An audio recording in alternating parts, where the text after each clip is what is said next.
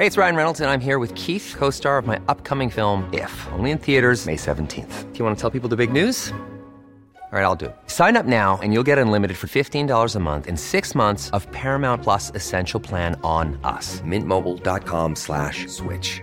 Upfront payment of $45 equivalent to $15 per month. Unlimited over 40 gigabytes per month. Face lower speeds. Videos at 480p. Active Mint customers by 531.24 get 6 months of Paramount Plus Essential Plan. Auto renews after 6 months. Offer ends May 31st, 2024. Separate Paramount Plus registration required. Terms and conditions apply if rated PG. This is a Virgin Media Originals podcast series. Hello and welcome to The Tonight Show. Taoiseach Micheál Martin has told a meeting of the UN Security Council in New York that climate change is the defining challenge of our generation. Climate change is the defining challenge of our generation. It is essential that we act now. Our news correspondent Richard Chambers will join us live. Minister for Agriculture, Food and the Marine Charlie McConalogue, Fine Gael TD Joe McHugh, Sinn Féin TD Padraig McLaughlin and Micah redress campaigner Phelim Henry will be here to discuss. Detective Chief Superintendent and Head of the Garda National Cyber Crime Bureau, Paul Cleary, will also join us to explain the role his bureau is playing to tackle increasing levels of cybercrime. And later, a look back at some of the biggest news stories this week with Irish Times political correspondent Harry McGee, pharmacist and businesswoman Kate O'Connell, and legal correspondent and senior reporter with the Business Post, Catherine Sands. Get in touch on Twitter on our hashtag TonightVMTV.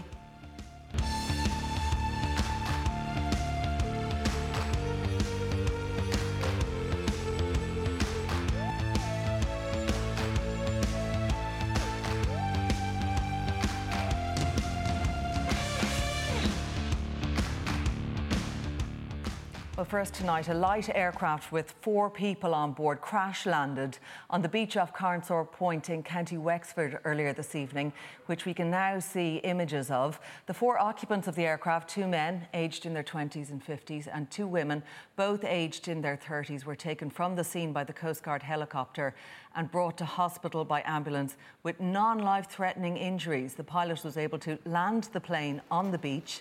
It's understood the light aircraft suffered technical difficulties and alerted the Coast Guard. Just at the seashore, he managed to glide in as best he could. He crash landed just at the shore where the sea was coming in on top of him.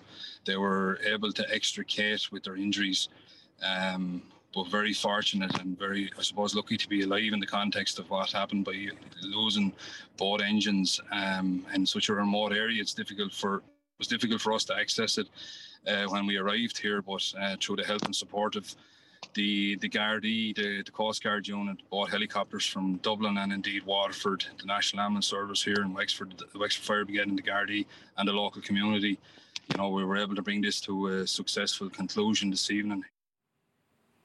An unbelievable operation there and a very lucky escape for those on board that aircraft. Well, to other news now, and our correspondent Richard Chambers joins me now live from New York on a day that saw the Taoiseach chair the UN Security Council debate. Richard, a big day for the Taoiseach. It was all gearing up really to this day, wasn't it? And climate change being the key item on his agenda.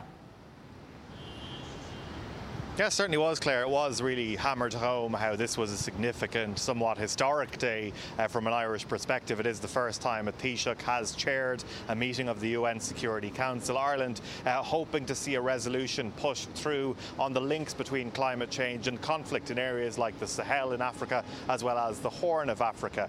Now, that didn't go quite according to plan. The Irish Department of Foreign Affairs had hoped that the resolution would get broad support. It did from 12 of the 15 members of the Security Council. However, China and Russia very much voicing their opposition to it in fairly forceful fashion.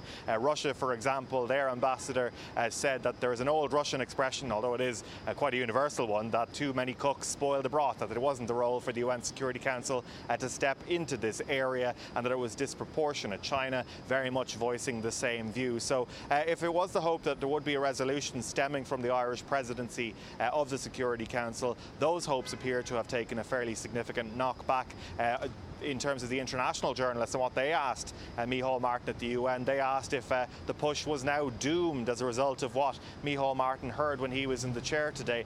He said that's not the case, that it's about making progress over many months, and that he's going to keep on coming back with this, and this is something that Ireland is going to have a constructive engagement on with the key players around the UN Security Council table.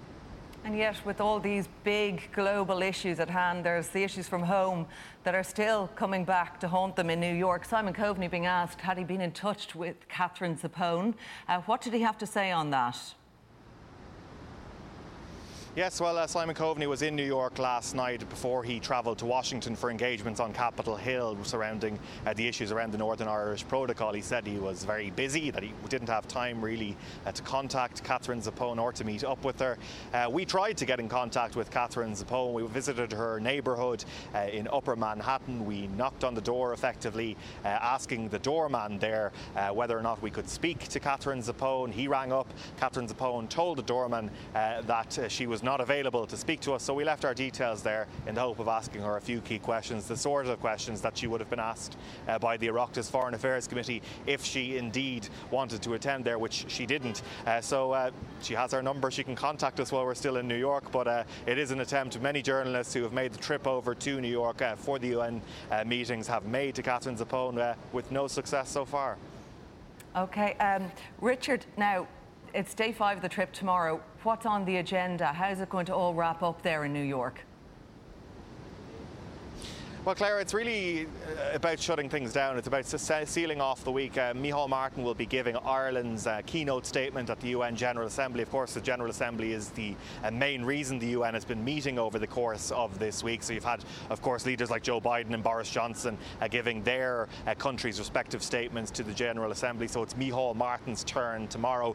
Amongst the things he's going to be pushing, again, the climate issue, as well as COVID vaccinations. He'll be underlining the success that Ireland has had on that front, and also calling for more equality in how vaccines are distributed around the world. As well as that, he'll also be taking in some of the sites, I suppose. He'll be visiting the NBC Plaza at Rockefeller Centre. Ireland is, of course, housing a number of productions which NBC Universal are responsible for, so effectively trying to push on more film productions, television productions in Ireland. As well as that, it'll be effectively his last opportunity to speak to some of the representatives of Irish America. We're currently outside the Irish Consulate here on Park Avenue, where he is holding a round table discussion with some community leaders, trying to hear about their experiences effectively over the last 18 or 19 months throughout the pandemic. OK, Richard, in New York, thanks for that update tonight. Now, joining me via Skype to discuss the MICA redress scheme is Minister for Agriculture, Food and the Marine, Charlie McConalogue. Minister, you're very welcome along to the programme. I want to ask you on this scheme, we're hearing a lot of mixed messages from government. From your point of view, can you say at this point that homeowners will get the 100% redress that they are looking for? Well, from my point of view, Claire, that's certainly the objective and what I'm working towards. And it's something I've been fighting as a member of the Oireachtas and the Dáil from 2013, 2014, whenever this became clear was an issue from the opposition benches over those years, particularly trying to push to ensure that there wouldn't be the delays which were experienced at different times. And now in government, Claire, my objective is to be a voice for the people of Donegal and the other counties, and indeed Inishowen, Carndonagh here tonight in my office, which is right in the centre of where this is affecting so many families. So being in Cabinet, working with my Cabinet colleagues, working with my Oireachtas colleagues, Joe, who's in the studio there, who's there tonight, Padraig, obviously, the Senator Niall Blaney here in Donegal, Dara Cleary, Mayo, who have been working on this with for many years now, trying to ensure that we can deliver a scheme which fully supports families to get their homes redressed, because this has been something which has blighted their lives for many, many years.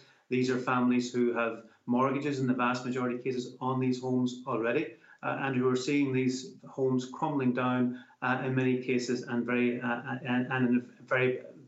badly damaged, needing to be either redressed or fully demolished in many instances. And they need full support to do that. And certainly, I think as we now see the working group come to a conclusion over the next week, hopefully, it will then be very much a matter for government. And I'll be working with my Cabinet colleagues to ensure that the best possible outcome is there. And yet, Minister, 100% redress for the families to fix their homes. And on that 100% redress, we are hearing mixed messages. When Leo Varadkar's talking about it, he's saying, well, you know, we also have obligations to the taxpayer. He's using this sort of language around it that, you know, if we pay this out, then other people will want in on similar schemes with similar issues with their homes. So, you know, from a point of view, and you are up there now and you're going to hear from your constituents, I'm sure, over the weekend around this, you can't actually guarantee that they're going to get 100% redress on this, can you? Well, I think what's been made very clear by everyone, and I was sitting beside Minister for Public Expenditure, Michael McGrath, in the Dáil yesterday when he addressed this question on the floor of the Dáil. It's something that Taoiseach addressed from New York again today as well. I know it's something that Taoiseach addressed again today as well. And everybody has made it very clear that nothing is off the table in relation to this and everything is being fully explored. Minister Darragh O'Brien, the first visit he made after he was appointed as Minister for Housing was indeed to Donegal to meet with homeowners at that time. And indeed, I think what's really important over the last couple of months is following on from the Taoiseach actually visiting the county and meeting with homeowners and representatives of the Micah Action Group. That decision to put homeowners at the centre of the working group process, to tease out all of the issues and detail involved in what the costs are, so there can be absolute clarity then for the government in terms of coming to make its decision. And we know that strongly came off the back, Minister. I know that strongly came off the back of the protests that took place, those mass protests that really drew a lot of attention to the issue that working group, which has been stalled in its report, was formed. But on this issue, and if there are differences in the coalition, and what we see actually is that the full redress does not come through for those homeowners, are you willing to walk from the cabinet table on this one? Well, what I'm absolutely determined to do, Claire, is to deliver at the cabinet table for the people of my own constituency and indeed for the other counties that are affected, and to use the influence I have, and indeed working with my Oireachtas colleagues as well, to ensure that the result is one which fully supports homeowners. We have seen over the last year, we have seen over the last year or two how this has moved from being a regional issue, and I remember raising this many times on the floor of the Dáil and many across in other parts of the country not being clear on what Micah was.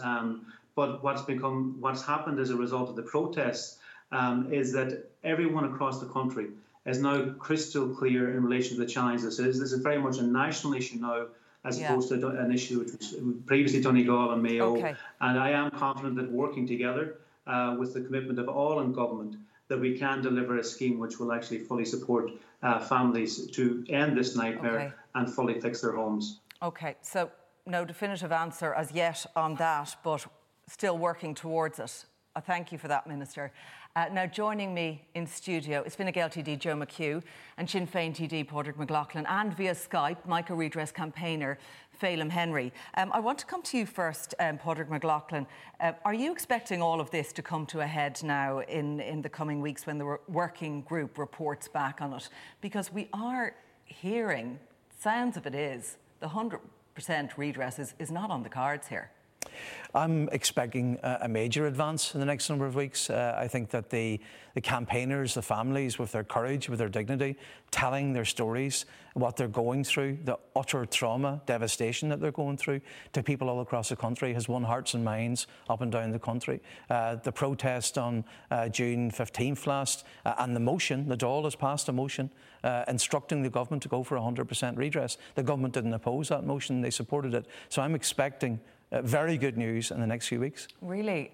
On what front now? Because, as I said, it has sort of been flagged around complexities of the issue. The Taoiseach are talking about the floodgates being opened should they offer 100% redress to homeowners in Donegal and Mayo and other counties that, you know, there are defective apartments in Dublin, and what would happen then? Those homeowners would want redress too. So is that just flag flying and seeing what the public mood is on this? Well, it's very straightforward. There was 2,000 families in Dublin and North Leinster who rightly received 100% redress for the pyrite in their homes. What we're asking for is equality, nothing more, nothing less. So the families in Donegal, Mayo, Sligo, and in Limerick, Clare and Tipperary, those families deserve to be treated the same by the state. They did nothing wrong. They were failed by the regulations, by the light touch regulation, the self-regulation, the no regulation of this state. So we're asking that all of our citizens, no matter where they live in this state, that they're treated exactly the same. OK, Phelim Henry, I want to bring you in on this because you're one of the homeowners directly affected by this. And we're heading into the winter months now. You are still in your house. What sort of damage are you seeing all around you? Well, our house started about 10 years ago, small cracks, which eventually turned into cracks that you put your hand in, which eventually turned into pieces of the house that fall out. And even parts of the house that you thought weren't too bad are actually just crumbling. The other day, our young boy, Oisín, was coming in the back door, and he went to take off his shoes, and he put his hand up to the door, and he nearly fell through the door because a piece of the house fell out in his hand. It's unbelievable. And I mean, this experience isn't even unusual for you. You've been dealing with this for years. So what do you make now of, you know, the uncertainty, I suppose, and you're waiting to hear what's going to happen in the next few weeks and whether you will get that 100% redress. Is there confidence there among campaigners and other homeowners like you that it will come through? Not whenever you hear the type of, as you said, the very careful language, when people's talking about an enhanced scheme, other people are talking about taxpayers and all, that to me is pointing towards that they're not going to offer 100% redress. However, if 100% redress is not offered, these houses will not be repaired. Like the current scheme is quite cynical. They set it up as a 90-10 scheme, but whenever you cap it too low, you exclude lots of expenses, then that is not a 90% scheme, and you can't call it that. In fact, it's a 60-40 scheme. And based on the rebuild costs, we are currently going to be 200,000 at least short in the rebuild of our own house. OK. Joe McHugh, I want to bring you in here. You're right at the heart of the constituency as well, and it's something all TDs in the area feel very strongly about. But we did hear Michael McGrath talking about an enhanced scheme, but, you know, obligation to taxpayers as well, talking about the cost and the complexity. And then rumour that it's going to be some homeowners that will get 100% redress, but not all. What do you make of that? Well, look, I think first of all, Phelim summed it up there in terms of the impact on the individual families, and even over the last few days and over the next few days and the next week, the next 2 weeks, people are going to be hanging on every word. People are very stressed. The women that I spoke to today, and one in particular outside Leinster House who broke down crying, she's from Mallinhead, they are at a stage now where, as one of them said, she's at a cliff edge. So the stress now has got to a stage where not alone do we have to do the right thing in terms of the 100%, but we have to do it quickly. People are going to be hanging on every word tonight. We say, Pádraig and myself and Charlie, we're working closely with the Donegal Jersey on us. But when we're looking at this, and my message to the officials tonight, and to the officials who tried to... You mean now to the Taoiseach, to fellow government ministers? My message is twofold: to the officials and to the ministers and to the senior government members around the table, that this issue is a real human issue. And my continued and recurring fear is that we're going to be waking up some morning where we're going to be hearing emergency services are going to be in North Inishowen. They've arrived on a scene, a gable wall has fallen in, and that's what we're going to be dealing with if we don't act in this. So all this, you know, the messages around, you know, putting out a figure from government sources and all that, I'm not happy with that. Let's do it. Let's get it done. Point. You're in government. And this is happening all around you. Questions are being asked, and yet you're talking there about the stress and the distress faced by homeowners who are on the edge, on the cliff edge, as you say. This is really unfair, isn't it? That we're leaving it this late in the game to give assurances or to tell people we'll go partially there, or we'll help you towards rent, or we may get the banks involved. People need certainty now. Look, it has gone on too long. I worked very closely with the Micah Action Group during the previous scheme, and the bona fides and the guarantees were given that it was going to be 90-10. They were broken. Trust was broken. The Micah campaigners that I work closely with, they're back still involved. They have that experience. And what I would like to see in this here is for it can be a pivotal moment in politics, because people have enough bad faith in the political process, in politicians. And this is an opportunity. It's not parochial. It's not just down the West Coast. And the people who are supporting this, like the TDs and senators in my own Fine Gael parliamentary party last night, solidarity, full and let's do the right thing. Minister, you're at the cabinet table on this one. What do you think are the blocks in achieving that 100% redress?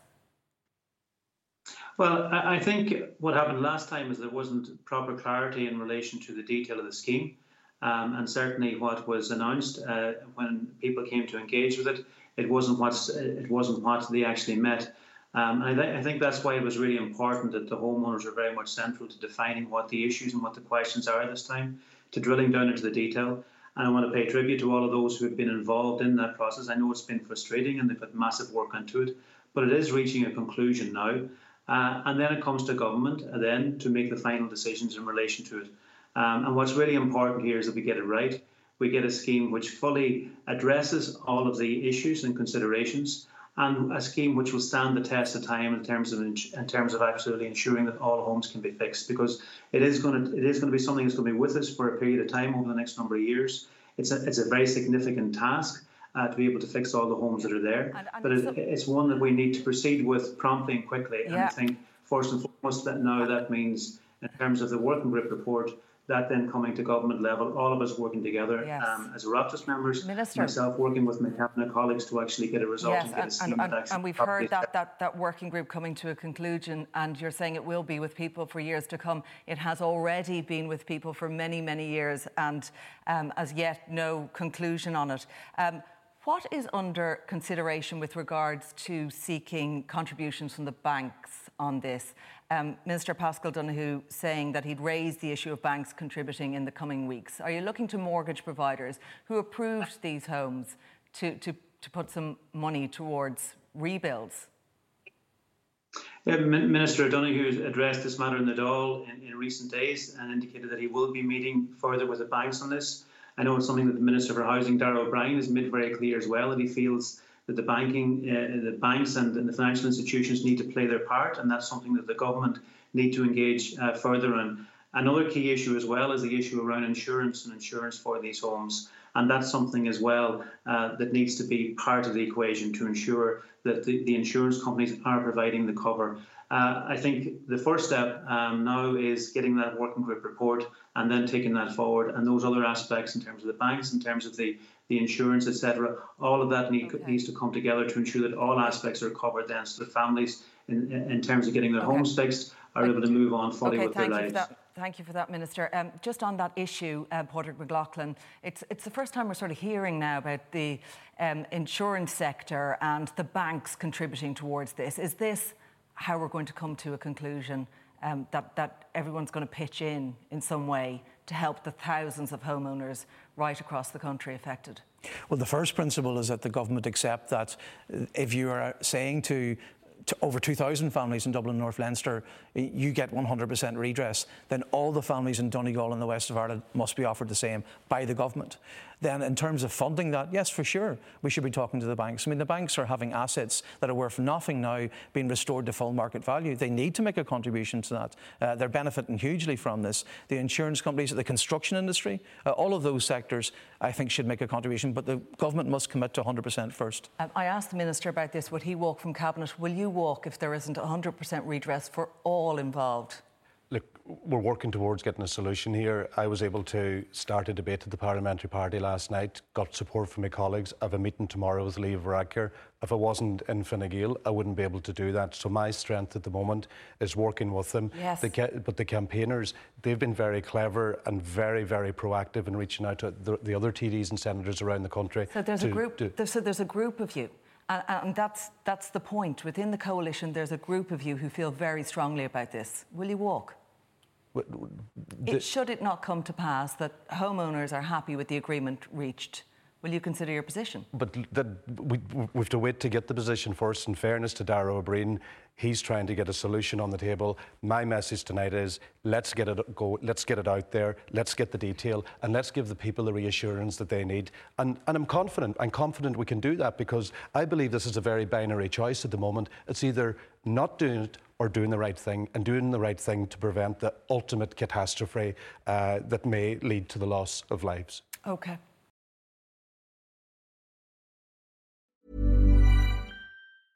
I'm Sandra, and I'm just the professional your small business was looking for. But you didn't hire me because you didn't use LinkedIn Jobs. LinkedIn has professionals you can't find anywhere else, including those who aren't actively looking for a new job, but might be open to the perfect role, like me.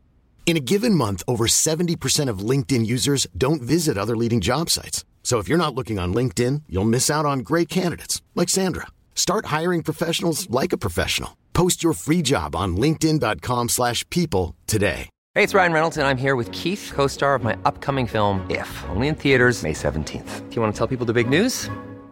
All right, I'll do it. Sign up now and you'll get unlimited for $15 a month and 6 months of Paramount Plus Essential Plan on us. MintMobile.com/switch. Upfront payment of $45 equivalent to $15 per month. Unlimited over 40 gigabytes per month. Face lower speeds. Videos at 480p. Active Mint customers by 531.24 get 6 months of Paramount Plus Essential Plan. Auto renews after 6 months. Offer ends May 31st, 2024. Separate Paramount Plus registration required. Terms and conditions apply if rated PG.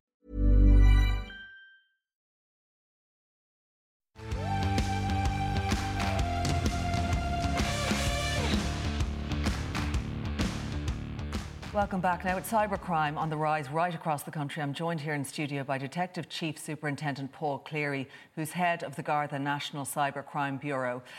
Paul, an incredibly busy year for you and your team. Did you ever imagine a year ago that you'd be facing into the state's largest cybercrime attack and all that followed, and all the scams and all those other issues that we're seeing coming to bear in the past few months?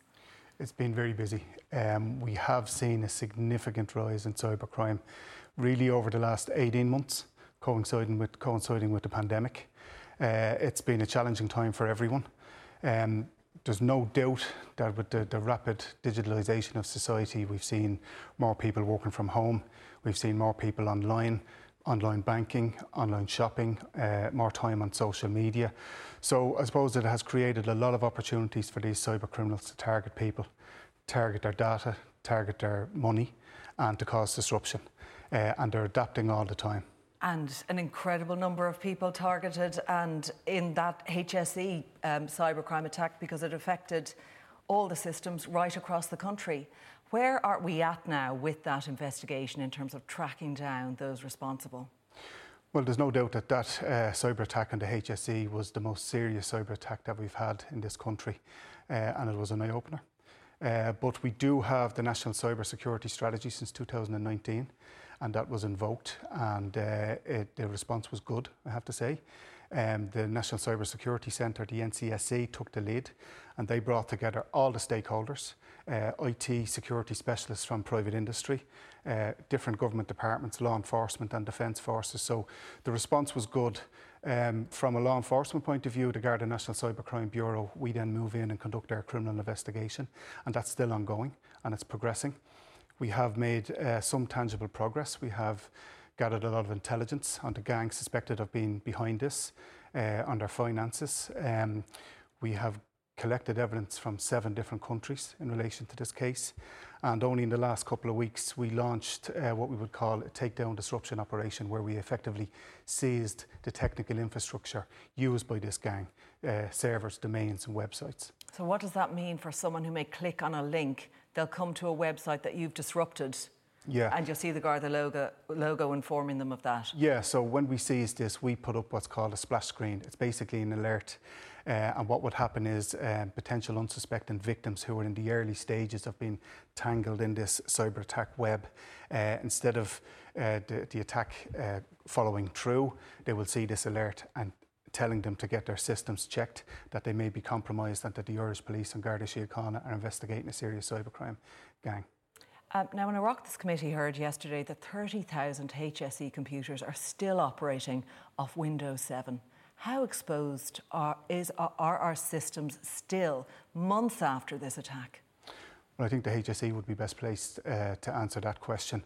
I suppose from our point of view, we are dealing with what has happened. We're still trying to establish the extent of what happened.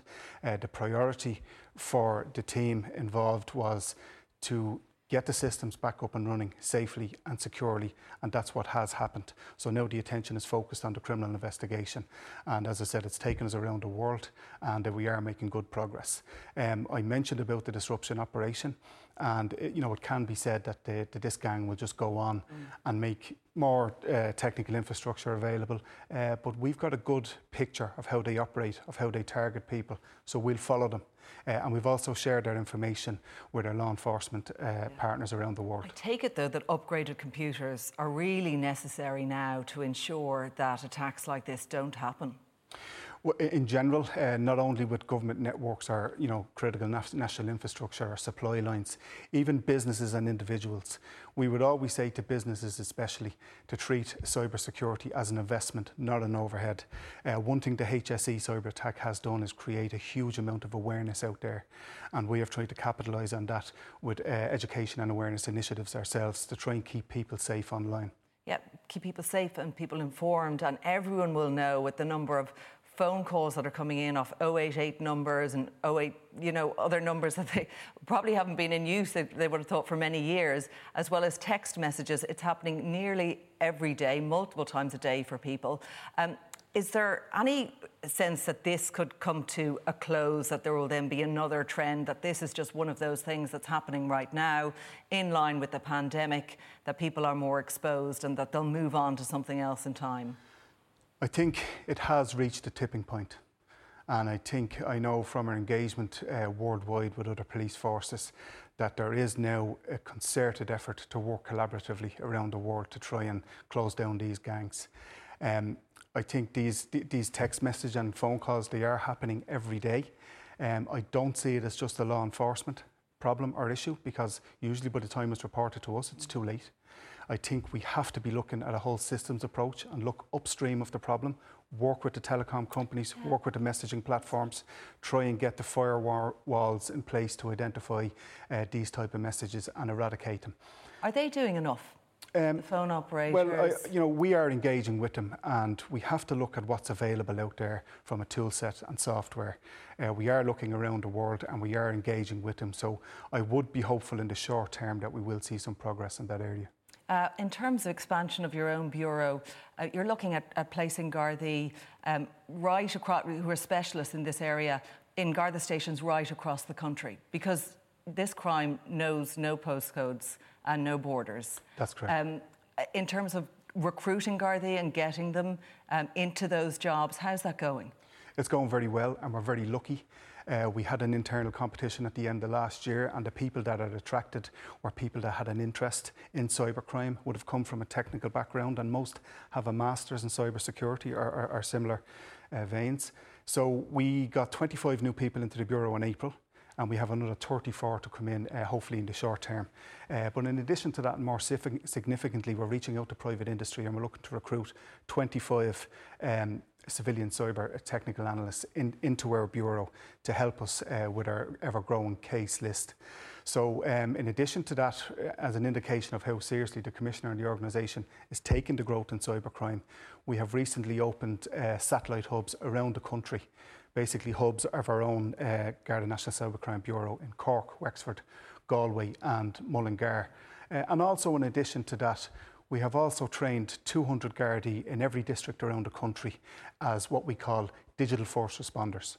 So should anybody go into a local Garda station, the guard behind the counter will be able to call upon someone who has the technical knowledge and expertise to deal with the initial stages of that complaint and investigation. And who should be going to the guards? Like, if you receive a text message telling you have to pay tax on a delivery and or you suspect it's dodgy, like, should you go down to the Garda station with that information? Can they do anything with your phone or with that text or with that information that can help them solve the crime? Well, we would always say that if you're unsure, firstly, no government department, the Gardaí, the HSE, no bank will ring you and ask you for your personal information on a phone call, or your PPS number, or your bank account, or login or password. They won't do it. So if you do get a call like that, you need to hang up and report it straight away. Similarly with text messaging, we would say to people, don't click on a link from an unsuspected text message if you're not expecting it. Is it easy to solve these crimes? No, it's very challenging because most of them will emanate from outside the jurisdiction. Do you know what a viewer has tweeted? How do they get my number? Well, it's social engineering, and unfortunately, if one phone is compromised, the numbers in that phone book it'll follow on, and then it'll follow on through all the different phone books in all people's phones. And do they have more than your number? Do they have your name? Do they have further information? It depends on the malware, the malicious software in the link that you might have clicked on. It depends. There's different types of malware out there, but they are becoming ever more sophisticated. So again, the best cure is prevention and warning people about this. OK, thank you for joining us tonight. We'll leave it there. My thanks to Detective Chief Superintendent Paul Cleary, who is head of the Garda National Cybercrime Bureau. And after the break, the Newsweek in Review.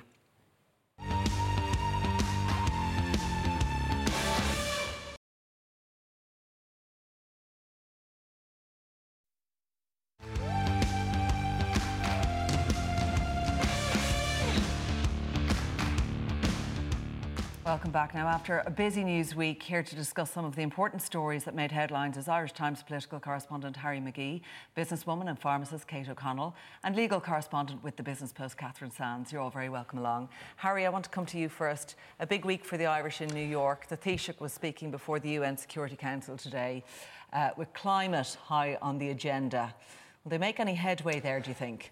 It was a very big moment for the Taoiseach, and I think it would probably represent almost the high point of his tenure as Taoiseach. And Ireland, of course, has secured a place on the Security Council. And this month, September, is the month in which Ireland is president of the Security Council. So the Taoiseach chaired the meeting of the Security Council today, the first time an Irish Taoiseach has ever done that. But he had an agenda as well, and Ireland was very keen to push that agenda, and it was to include climate change in the remit of the Security Council. And unfortunately, the Chinese, the Indians and the Russians, well, the Russians said niet, and it just didn't happen. The Russian used an old Russian expression, which is also an old English expression, too many cooks spoil the broth. The Taoiseach made an argument that won many of the delegates that, you know, climate change is becoming so serious now that it is becoming a security consideration for so many countries. But unfortunately, the Chinese and the Russians and the Indians were not willing to accept it. I think he was asked about that. Can you overcome this sort of stumbling block? He was, and he gave a message of hope. But I think the real politic of the Security Council and the permanent members will mean that if Russia and China don't want it on the remit, it's not going to happen. Yeah, we also had, of course, Catherine Zappone respectfully declining to appear before the Oireachtas Committee. That's something that followed Simon Coveney to New York. It was, and that wasn't a surprise. I mean, she's no longer a member of the Oireachtas. The Oireachtas Committee doesn't have any compellability. I think she has been through the ringer in terms of this controversy, and I don't think she was minded to come in to be grilled by an Oireachtas committee. It's a pity because I think she may have been able to give her own side of the story. She has shipped an awful lot of criticism, some of course of it justified, but at the same time, you know, it was no surprise that she refused ultimately. Kate, where do you think Fine Gael relations stand now in the wake of all of this and the acrimony and how it played out in the Dáil in that key vote for Simon Coveney? You know, when Matt Carthy brought up all the leak allegations and naming Simon Harris in that, making that claim, which of course the Minister has denied. Where does that leave party relations, do you think? I'd say probably like any good row or any good difficulty. I mean, in the aftermath, there's possibly a new dawn. I think it was, you know, while it was a very serious issue, and I think that it went to the heart, I suppose, what people would be suspecting goes on in politics. It probably went on a bit too long, considering all the other things that are happening, especially like Afghanistan was kind of at the same time, and that went off the radar. Damage to Fine Gael, damage to the coalition. Damage to everybody involved, but I think something that can be overcome by all involved. I really do, and I do think that it's Catherine Zappone's right to say no, and I do think Harry's right. She's been through a lot, and for anybody, I've never been there, but for anybody that's been like put through it on social media or by the media, you have to have sympathy for as a former being. minister and someone who was going for a UN job that would be government appointed, that she had an obligation to appear there and give her side. But it's her prerogative to decide. And I do think she has been through enough. And I think there have been times in the past where people didn't say now is enough when certain politicians have been put through the ringer. Catherine, staying with the US, but a big story today about travel to and from the US reopening, essentially. It's a good news story, isn't it? You're from Miami yourself. Can you make that trip home? I can, yeah. So from November, passengers traveling from, the travel ban was for most of Europe, but there was a few other countries in there as well, including China. So from November, people from Europe will be able to travel to the US. You will have to have proof of vaccination, and you will also have to have proof of a negative COVID test, but it can be an antigen test, so that does make testing a little bit easier. But it is going to mean a great deal to people that have been separated for the guts of 18 months. Yeah, but there's no certainty on when exactly we're still waiting on a date, aren't we? They said November was when they expected it to be implemented, but yeah, they haven't exactly given an exact precise date. Yeah, but a welcome one, because it's been a long time coming. They were waiting a while on this one when other countries were reopening. Yeah, and hugely for Irish families and for reunifications, as well as trade links. It's really important. And as well as airlines. Like, they've been flying so many half-empty or almost entirely empty planes for so long. I'd say they're very delighted to have that change. Big story as well, Sláinte Care. More questions really than answers, Kate, on this one. And plenty of accusations level at government that there is no political will to move this on and put those reforms in place. Would you agree? Well, we don't know until those that were at the top come out and tell us exactly what the problem was. And we were just discussing earlier on, how long, it's a long time since I sat on Sláinte Care. We're nearly halfway through the 10 years. And, the people, Laura McGahey and Tom Keane in particular, that I had dealt with, they really were people that I felt if anyone could drive this forth, they could. So I think we have to step back and look at it and say, why has this happened? Why has something that was cross-party, that didn't happen easy, it was a tough committee, and also it wasn't just a pie-in-the-sky plan, it's sequencing how things happened, what had to happen for the next thing to happen, for a health service to evolve to a situation that we were willing to accept, a single-tiered system. I think the key issues that have been mentioned are the regional structures, the progression of e-health, in particular, have been particularly difficult. So the regional structures are politically challenging because all you have to do is think of Roscommon Hospital and what happened there politically. Frankie Feehan moved constituency subsequently. So there is a lot of challenges when it comes to doing changes and moving of services from one hospital to another. So I think a key learning is and will be that this has to be driven through the Department of An Taoiseach. No matter who the Taoiseach is, it has to follow that Taoiseach. And that was a recommendation of the committee, but it did not happen. And why hasn't it happened? Well, why do you think, Harry? Well, I think Kate put her finger on it. I was on the governing body of a university, and they were planning for projects that were going to happen in 30 years' time.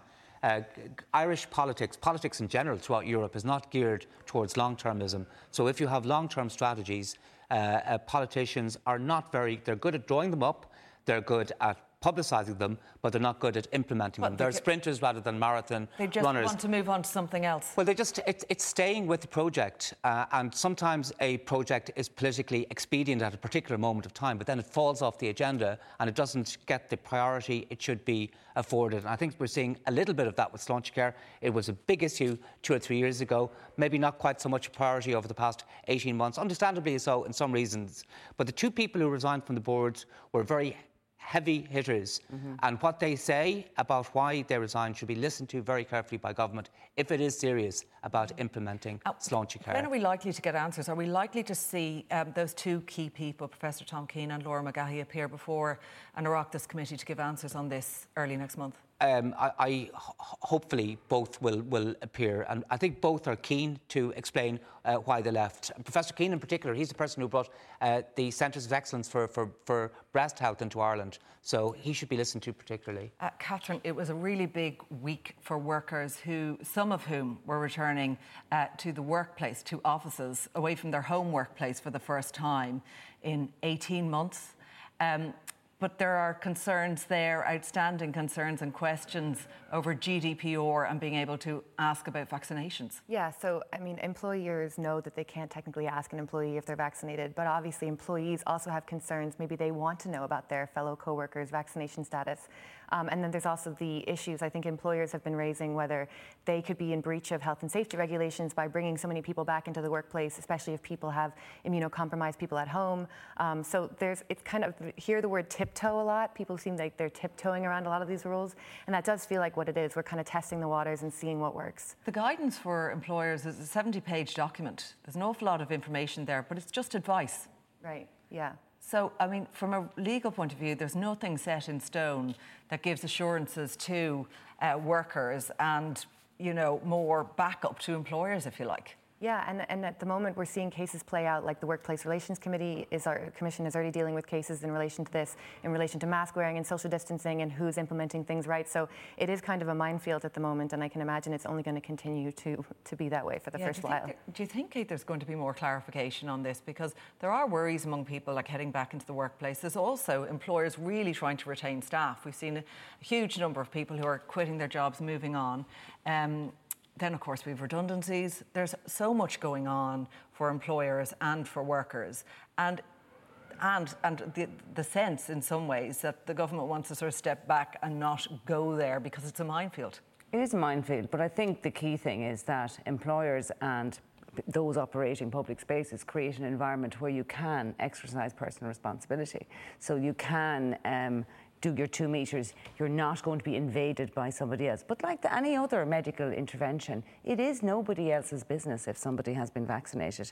And it's largely irrelevant, I think, in the overall scheme of things, unless in a particular business, the majority of people are unvaccinated. But I think we're all trying to, I've been working throughout it, so we had an anxiety ourselves during it. I used to think I'd COVID every Saturday night and it was gone by every Sunday morning. But, and then I got over that after a few months. But, we have to go with what public health stood by us very well, and I think we have to stand with them as they navigate and help us through this, because obviously we're going to be hesitant if big bad COVID was big bad COVID last week and now next week, well, maybe not so bad, so I think we have to stick with the public health advice and do what we can do.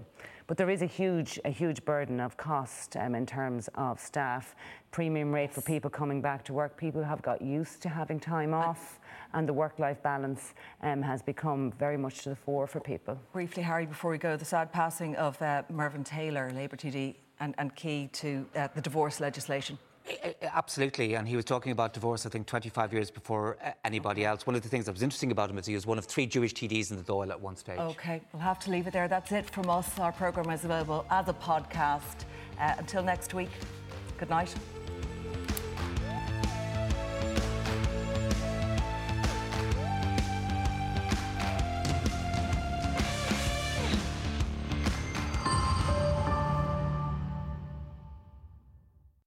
This is a Virgin Media Originals podcast series.